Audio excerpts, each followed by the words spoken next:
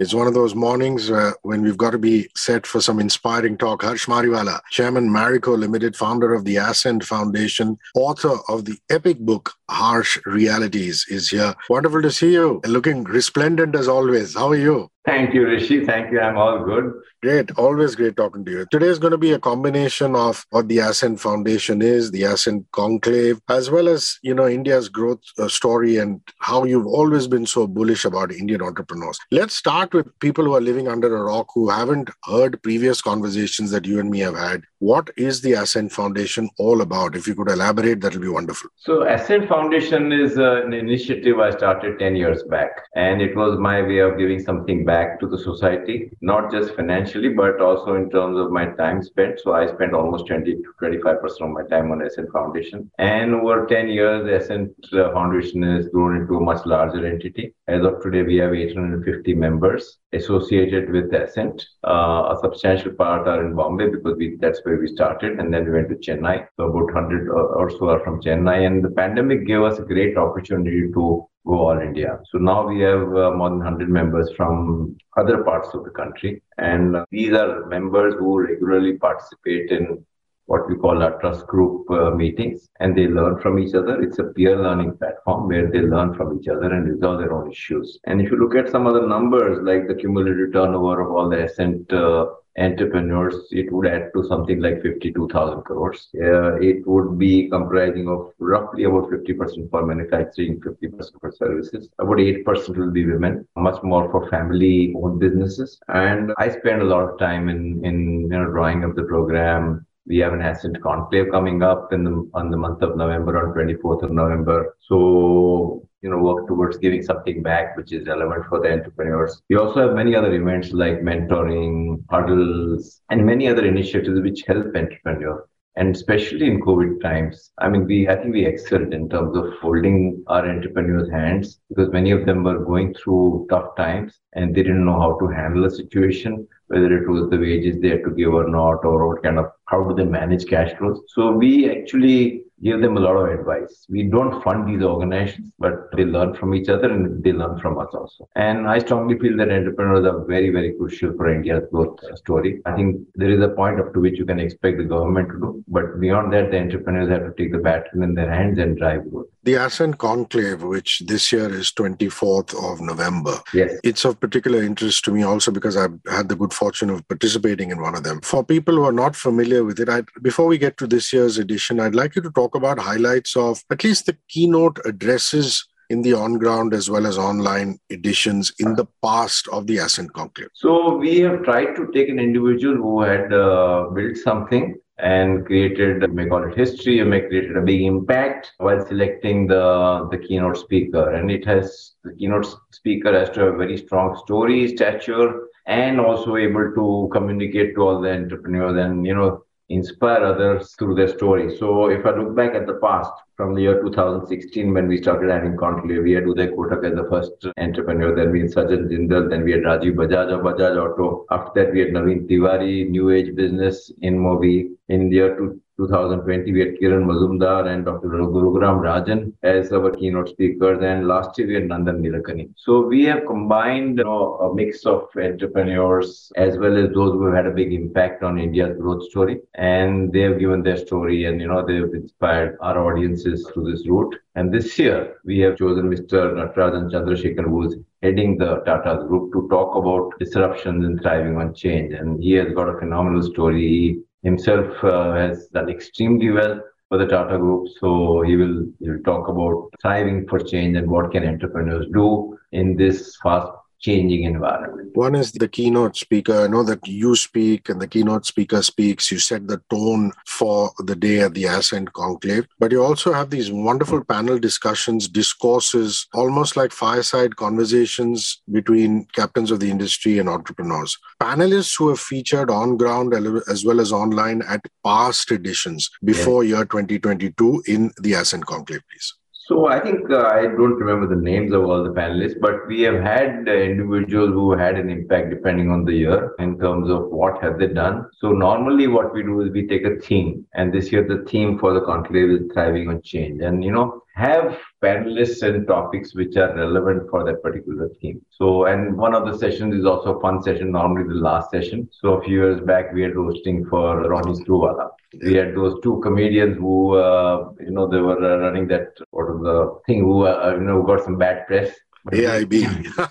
Yeah, correct. AIB, yeah, AIB, correct. I mean, ultimately, the last session is more a fun session.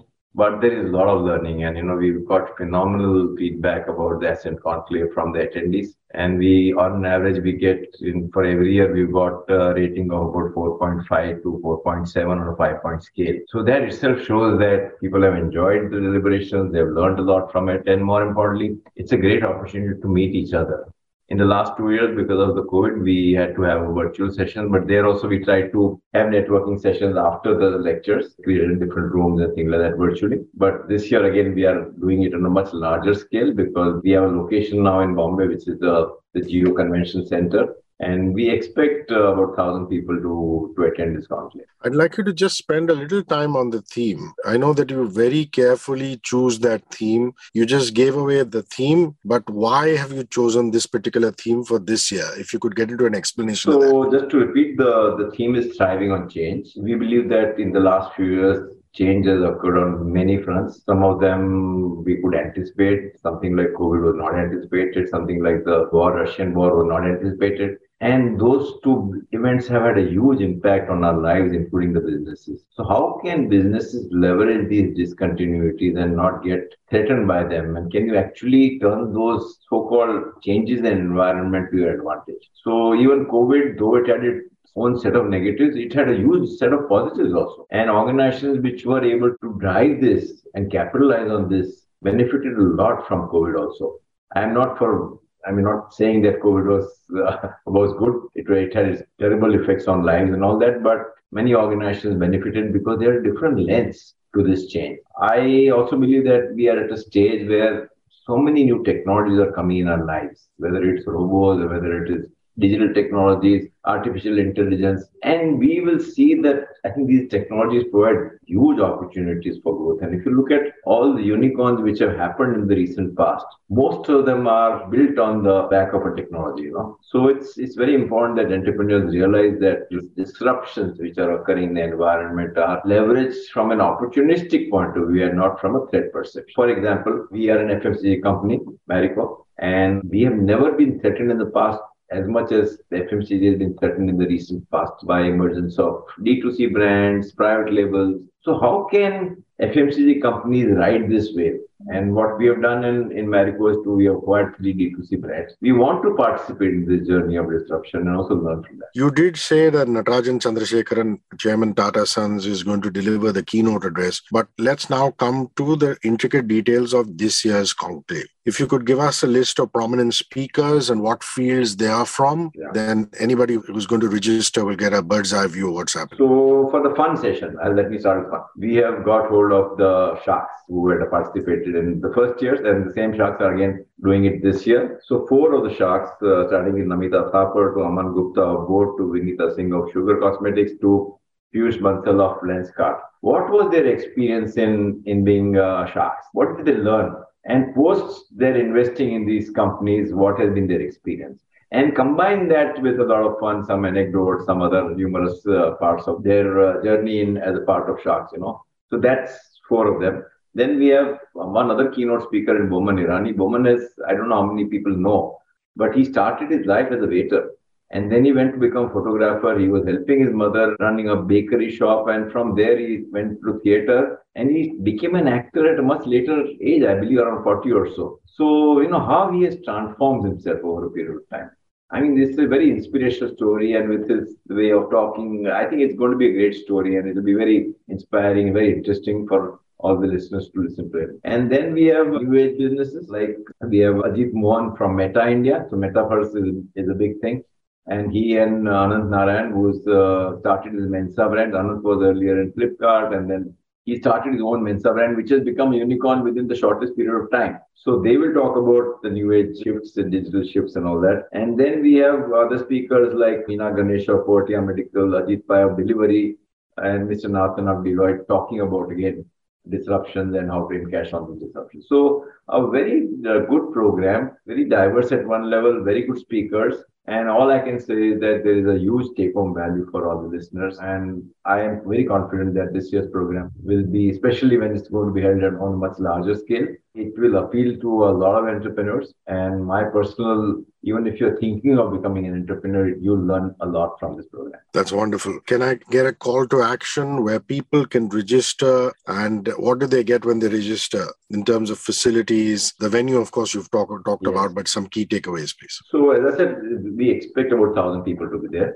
At a time, there may be 600-700 because some people are not able to attend for the full day. And it's for, if you want to attend the event, you can register by going on our platform. And I think it costs, physical attendance would cost about 7,000 rupees, the registration fee, but that will include breakfast, lunch, and even after the program is over, cocktails, so you get to listen to not only individuals, but interact with almost 1,000 entrepreneurs. And I think that's, to me, is very rewarding. If you don't want to do it online, and if you're, say, out of town, if you don't want to attend physically, you can do online, for which the cost is 1,500 rupees. So you can actually listen to all the speakers through that. And then if you want to, I think you can log on to www.ascentfoundation.in for getting more details on the conclave and how to register. I'm going to repeat that. It's www.ascentfoundation.in, ascentfoundation.in to register. They're also very active on social media. You can check them out on Twitter as well as Facebook. So I'm excited by the fact that the Shark Tank guys will be there to provide the drama. But just a little bit, I mean, when you put Ajit Mohan and Ajit Pai, Meena Ganesh and S.V. Nathan in a room together, many, many interesting things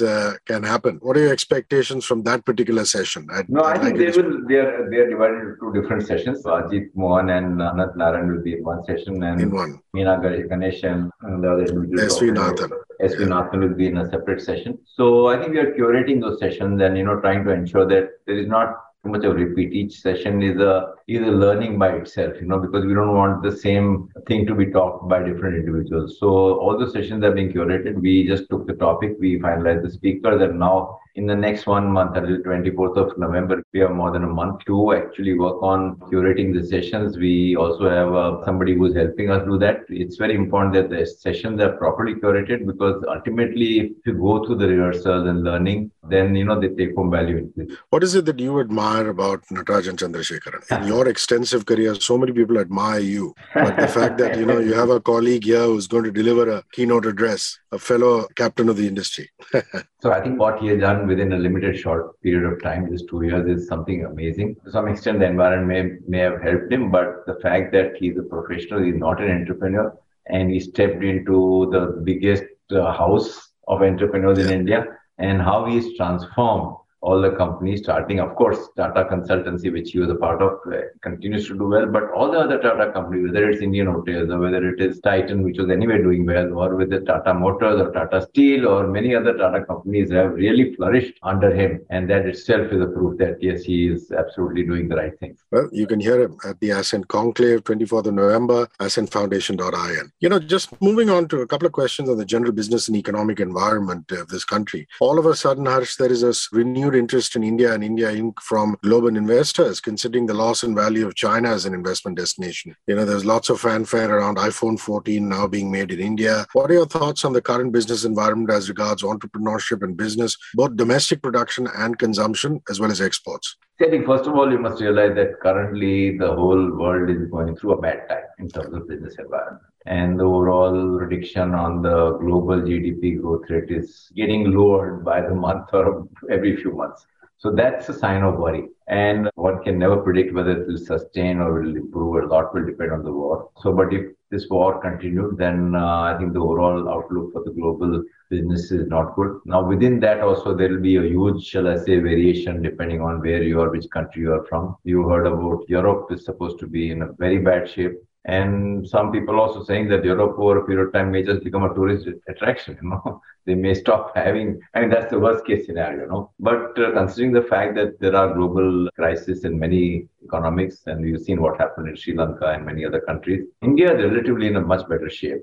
And China also is going through its own set of issues, partly because it's getting isolated from the world, partly because of COVID, one-child policy. So India is, in a way, relatively in a sweeter spot. Of Of course, there are other competitors to India in Bangladesh, Vietnam, which can also take away that opportunity of, because many now organizations are looking in China plus one, So they want to have not just depend on China, but China plus one other country. Now look at India, and if you look at India and the educational levels and overall capability of Indians, I think we have a better opportunity to go in more value-added businesses rather than businesses which are leveraging only on labor cost. And I think that's where we should be concentrating upon. We still have a long way to go in terms of our reforms.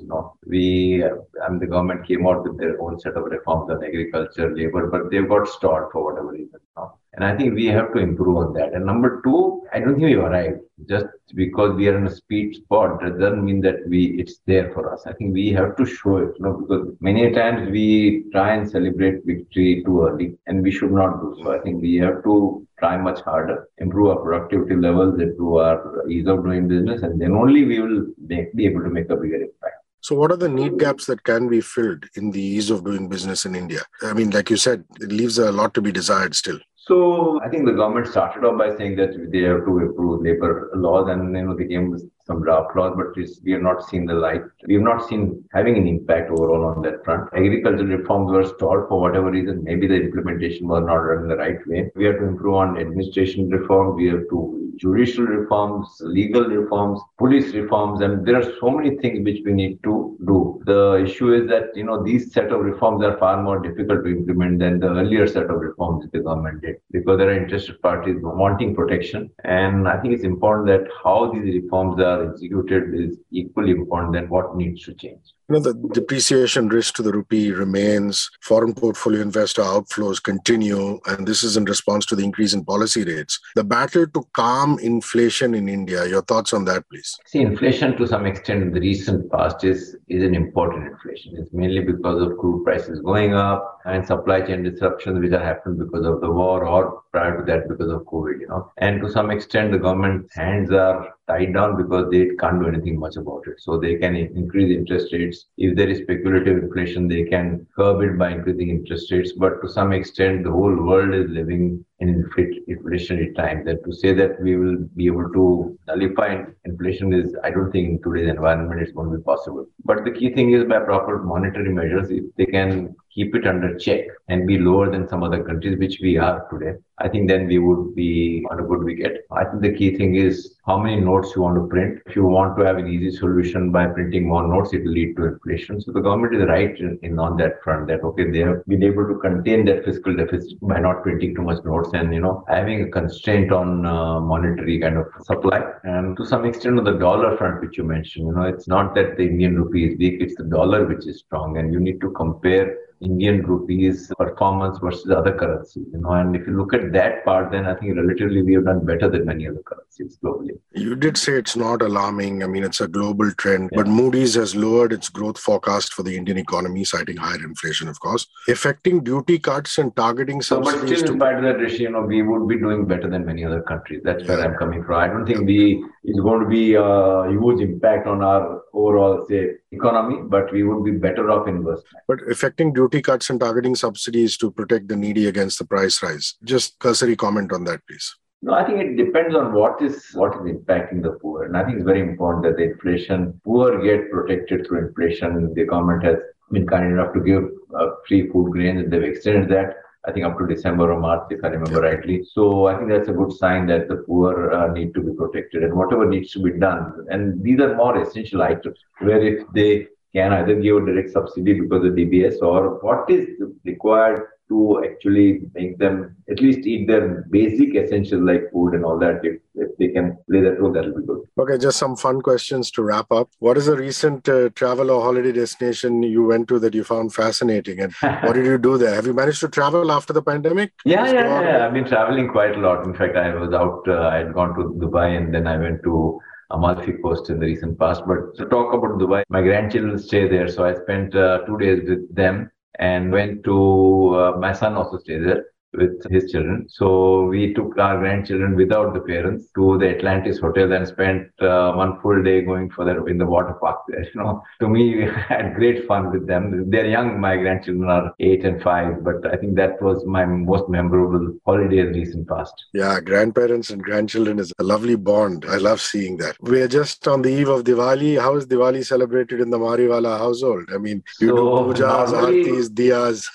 No, normally I think in the last few years we've been spending time with my children and grandchildren and going on holidays. But this year it's not going to happen because my wife had enrolled for going to some Antarctic. She's going prior to Diwali. So this year I'm going to be alone in Diwali in Bombay. My son is going off to Maldives with some other friends. So I don't know. And there are a lot of parties and things like that. So we'll do that. But normally what happens? Do you do like a puja and aarti, some There is a puja in the office. In the older days, yes, we used to do more in office rather than at home. So there is a small puja in office on Friday. And just new clothes. Like they say, some people play cards for the shagun. It's not about the gambling, but just for the shagun. No, I don't play cards at all. But I don't mind going. And, there are a lot of dinners and also I don't mind doing that, just celebrating good food and meeting friends. Lovely. A music concert you went to that was spectacular, either recently or in the past? So I went to about a year and a half back. I'd gone to Ananda, which is that Himalayas. Himalayas, and they had a 2-day music concert, which is organized by Prasoor Joshi, and it's amazing. I mean, they had a variety of singers, instruments, and covering all types of music, primarily Indian classical music. But they had ghazals, they had so many things, they had some jazz also. It was like residential program for about 100 people, and all the musicians stayed there. Shujat Khan there, so we used to interact with the musicians also, and that made it very interesting. Lovely. Now that the party season is upon us, or the festive season, you said you got your work cut out for you going and meeting friends and having meals. What are your fashion choices? What do you like to wear in the boardroom? What do you like to wear when you're out casually? So I'm a very simple person, Hrishi. To me, comfort is the most important thing. I have to wear something which I'm comfortable, whether it is shoes, my clothes, and now that in Diwali, of course, I'll wear kurta pajama, where I'm very comfortable wearing that not salwar kameez, but kurta and the chudidars. So I'll be doing that. And for me, fashion is comfort first, and of course, it has to be it should be. But comfort is the first cut for me. Lovely. Everybody who's listening to this, Harsh is not just chairman of Marico Limited, but he's very fond of his baby called the Ascent Foundation. He's founder of the Ascent Foundation. I urge you guys to go and register at ascentfoundation.in, www.ascentfoundation.in. And this year's Ascent Conclave is on the 24th of November. And a tip from me personally, please pick up Harsh Realities, this wonderful book that he's written about his life and times and experiences. You will benefit from it. Thank you very much. I really appreciate your time. It was fun as always. Thank you. Thank you, Hrishi. Thanks a lot. Great talking to you again.